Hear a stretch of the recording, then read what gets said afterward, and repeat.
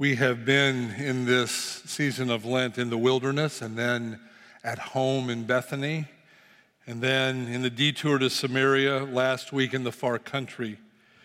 The fifth Sunday in Lent traditionally brings us to heavier and more challenging terrain, and so this morning we're in Gethsemane. Listen for God's word from the 22nd chapter of Luke. Jesus came out and went, as was his custom, to the Mount of Olives, and the disciples followed him. When he reached the place, he said to them, "Pray that you may not come into a time of trial." Then he withdrew from them about a stone's throw and knelt down and prayed, "Father, if you are willing, remove this cup from me, yet not my will, but yours be done." Then an angel from heaven appeared to him and gave him strength. In his anguish, he prayed more earnestly, and his sweat became like great drops of blood falling down on the ground. When he got up from prayer, he came to his disciples and found them sleeping because of grief. And he said to them, "Why are you sleeping? Get up and pray that you may not come into the time of trial." While he was speaking, suddenly a crowd came, and the one called Judas, one of the 12, was leading them. He approached Jesus to kiss him. But Jesus said to him, "Judas, is it with a kiss that you are betraying the Son of Man?" When those who were around him saw what was coming, they asked, "Lord, should we strike with the sword?" Then one of them struck the slave of the high priest and cut off his right ear. But Jesus said, "No more of this." And he touched his ear and healed him. Then Jesus said to the chief priests, the officers of the temple police, and the elders who had come for him, "Have you come out with swords and clubs as if I were a bandit? When I was with you day after day in the temple, you did not lay hands on me.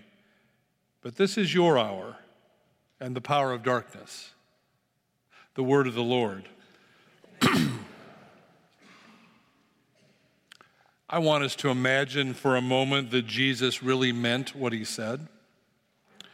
There can be times when Jesus' words are inspiring metaphor, but this close to Good Friday and Easter, let us consider this morning that Jesus actually meant what he said in the garden. In Gethsemane, this has at least two implications. First, Jesus experienced the agony of grief. Second, after the ear of the slave of his opponents got cut off, when he said no more of this, Jesus expected us to listen and obey. But we resist taking Jesus at his word here because this leaves Jesus looking so vulnerable. Have you ever thought how much of the people that Jesus addressed were those who were vulnerable? If anyone strikes you on one cheek, if anyone forces you to go a mile, if anyone takes you to court for your coat, maybe Jesus talked to victims of violence and abuse and ostracism because he knew what we managed to forget. There are more who are vulnerable than it appears at any given time or in any given room. Jesus prayed in the Garden of Gethsemane with such intensity. The text says his sweat became as drops of blood. This is Jesus at his most vulnerable. He is holding nothing back, fully expressive in his grief about what was about to happen to him. There's a great but horrifying scene in the movie 12 Years a Slave, a movie with many horrifying scenes, where Solomon, the free black man from Massachusetts who is abducted and sold into slavery, tells a mother whose children were taken from her that he's had all he can take of her mourning. She's been crying incessantly. It's become too much to bear. Solomon reminds her that they are all facing injustice and they have to find a way to rise up and get on. He thinks he's looking out for her, as the master's wife won't bear her loud cries much longer.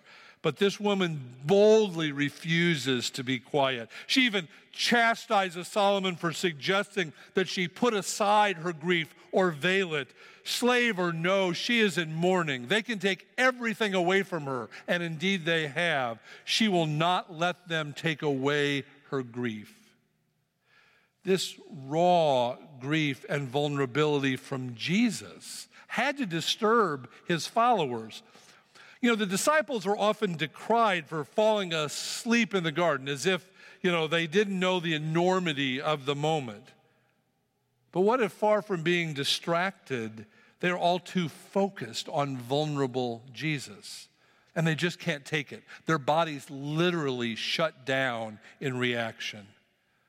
The disciples cannot conceive of the vibrant path of Jesus' ministry ending here, all of it, in arrest and death. They cannot imagine God's power is expressed in such a vulnerable way. Harvard psychologist Robert Coles once gave a talk about the importance of making decisions, not about what we should do with our life, but who we should be. In the middle of it, he told a story about a 6-year-old girl named Ruby. She was one of 3 African-American children who were the first to be sent to previously white schools when the schools of New Orleans were integrated. Every day for 6 months, escorted by federal marshals, Ruby would walk past a screaming mob of people, yelling all kinds of names at her, spitting on her, telling her they were going to kill her. During these months, Coles would ask the same question to Ruby and get the same answer. "How are you doing, Ruby?" "Fine," she would say. Then one day, Ruby's teacher noticed something as Ruby was walking past the mob. It appeared that she was talking to the mob. Coles questioned her, "Ruby, what were you saying to those people out there?" "I wasn't talking to them," Ruby said. "I was praying for them." Coles was astonished. He asked, "Why would you pray for those people?" "Because I should," Ruby said. "Do you always pray for them?" Coles asked. "Oh, yes, I pray for them every morning on the way into school, every afternoon on the way out, and I try to remember them in my evening prayers as well." And when he asked the 6-year-old girl what she prayed for, she said, "I pray, God forgive them. They know not what they do." Vulnerability can be fearful and uncertain and threatening and disruptive. Jesus' vulnerability has God's power and grace. I think we need to consider that Jesus meant exactly what he said in the garden. How do we live with vulnerability, chosen or not, that does not lead us to either be passive in the face of injustice or to strike back that mimics the world's use of power? In the garden, the night of Jesus' arrest, Jesus was as vulnerable as he ever was. When the powers of the world came to arrest Jesus, a disciple struck the ear of the high priest's slave and cut it off. The disciples' fear had consumed them. After all of Jesus' teaching, all the proclamation of God's hope, all the demonstrations of love, they were so afraid that God was not going to get the last word, and they felt the need to defend it. So they ignored the teaching and the hope and the love, and they acted the way the world acts. And Jesus, vulnerable child of God, Savior of hope, embodiment of love, said, "No more of this." And he healed the slave. Exasperated at his disciples, reverting to violence in their fear that God wouldn't get the last word, Jesus just stood there, vulnerable, in the deepest expression of God's love, said, "No more of this." You know, there's a difference between avoidance and vulnerability. We generally like to avoid uncomfortable circumstances that can raise the uncomfortable truth that Jesus really meant what he said. Who needs that word today? A year ago, the world's largest family detention center opened in Dilley, Texas, to hold women and children from Central America. by midsummer, troubling stories started coming out of this camp. A child with a dislocated shoulder was told by doctors to tomar más agua, drink more water. A mother with 2 broken fingers was told the same thing. Almost every one of the nearly 3,000 detainees are asylum seekers fleeing gang violence, sexual abuse, or domestic violence. And yet they live in a prison, children growing up in jail. Every day when the mothers talk to their lawyers, the children are usually herded into one room and shown kids' movies, dubbed in Spanish. The most popular being, which will be no surprise to anyone who has a child of that age or a grandchild of that age, is the movie Frozen. The children detained there, like children everywhere, have taken to singing Frozen's iconic song, Let It Go. The Spanish language refrain to this beloved kids' song is Libre Soy, which is literally translated, I am free.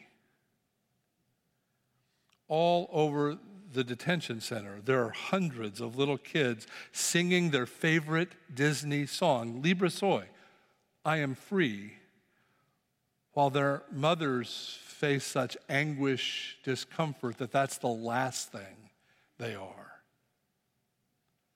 I will be the very first person to admit that issues like immigration are so incredibly complicated, but fundamental human dignity and care for those who are so vulnerable is not complicated in Jesus' name. No more of this. No more of reporters telling us our economy is really doing okay for everyone when Walmarts around the country notice a rush of customers right after midnight on the first of the month, right after assistance checks were deposited, as parents urgently buy diapers and bread and milk. So bare is their pantry, they can't even wait for daylight. No more of this. No more of a young woman who came into an emergency room last October and handed a note to the doctor that read, I have a tracker in me. The doctor rushed her to get an x-ray which showed this tiny tube-shaped contraption lodged under her skin.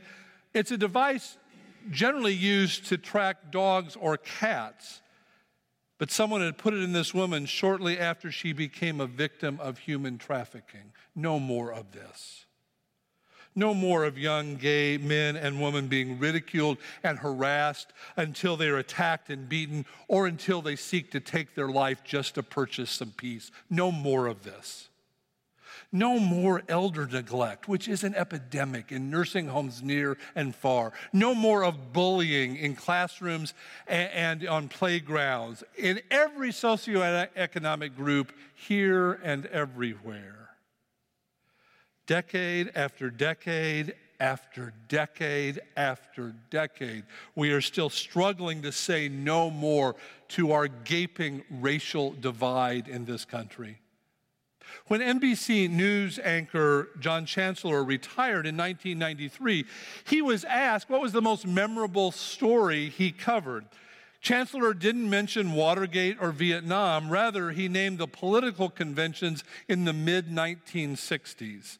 He began to describe an experience from 1964. Black delegates were scarce on the convention floor that year, coming just in the wake of the passage of the Civil Rights Act. Chancellor recalled stumbling upon an older African-American man toward the back of the auditorium who was holding onto a pillar.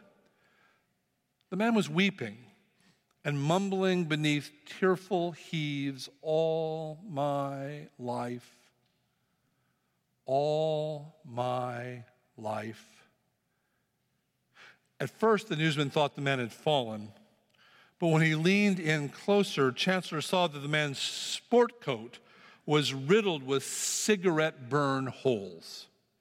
A delegate had decided this man would become his personal ashtray. And adding further degradation, other delegates joined in. The pain and anguish on that man's face is something I will go to my grave remembering, Chancellor said. 1964. 2016, and still we hear the cries, all my life. All my life. Wherever in the Gospels there was vulnerability, there was Jesus. Jesus was vulnerable, speaking with frustration and grief and deep love. No more of this. Before any of these are political entanglements or social issues, they are personal expressions of pain. They are communal cries of vulnerability. It's no wonder that in the last week of his life, Jesus wept over Jerusalem. It's no wonder on the night before he was killed, Jesus prayed with sweat that became like drops of blood. In March 1990, England played Scotland in Edinburgh for the European Rugby Championship. The most remarkable event of that day happened before the match. The English players entered to a largely hostile reception, as you'd imagine, but the Scots captain, David Soul, did something different. He led his team out onto the field with a stately walking pace. It said, "There is nothing you can throw at us that we can't deal with. We're going to walk right towards you, and we will not be overcome." Sam Wells has written, "Get into David Soul's mind for a moment. This is the defining moment of my life. What happens today will be my identity, my legacy, my single truth, and I am walking slowly toward it. I am entering the eye of the storm." Perhaps you are facing a storm today. Maybe today finds you hanging by a thread, trying to figure out what is the arc and tilt of your life. Or perhaps you're a follower of Jesus that night in the garden with everything on the line and so afraid that God will not get the last word. Your instinct, my instinct in times like that, is to dodge, escape, deny, strike back, find a way out, run away. Could it be that Jesus is calling you, like Jesus in that garden, not to deny or flee or strike back, but to walk straight into the eye of the storm? Again, Sam Wells, let's take an inventory of what walking toward the storm would mean. It's going to mean going into your bottomless fear and naming it and facing the worst thing that could happen and then trusting that God will meet you so that you will go through and beyond your fear and out the other side. That's courage, trembling courage. It would mean that you are facing what you thought God had in store for you, a wonderful template, and instead focusing on this thing that you are walking toward as the only thing God wants you to concentrate on, and believing that God will work out all the rest. That's trust, quavering trust. It would mean entering into the convulsing grief and loss and fear of separation, of having no meaning in your life except for that which God makes for you, and believing that's all that counts. That's faith, shuddering faith. It would mean accepting the prospect of pain of uncertain duration, unpredictable depth, and relentlessly intensity, with no protection except God's everlasting arms, and believing those arms will never, ever let you go. That's hope, quaking hope.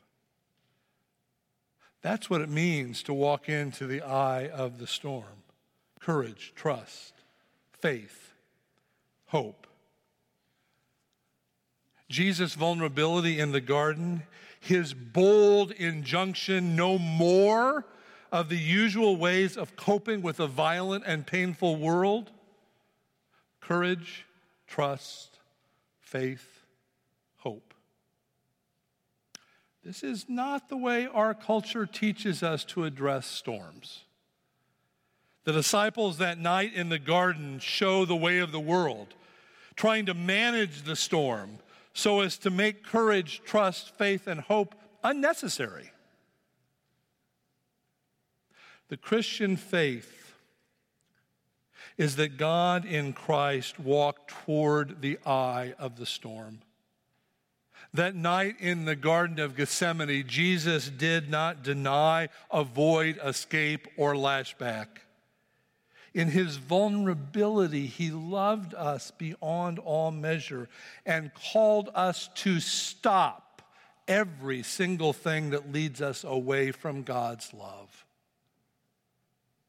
That's why we walk toward the storm in trust and faith and hope. Because Jesus actually meant what he said. What Jesus knew was that God is always walking toward the storm too, just from the other side. There's no need to fear that God will get the last word. So we walk into the eye of the storm in utter vulnerability for one reason only: to meet God.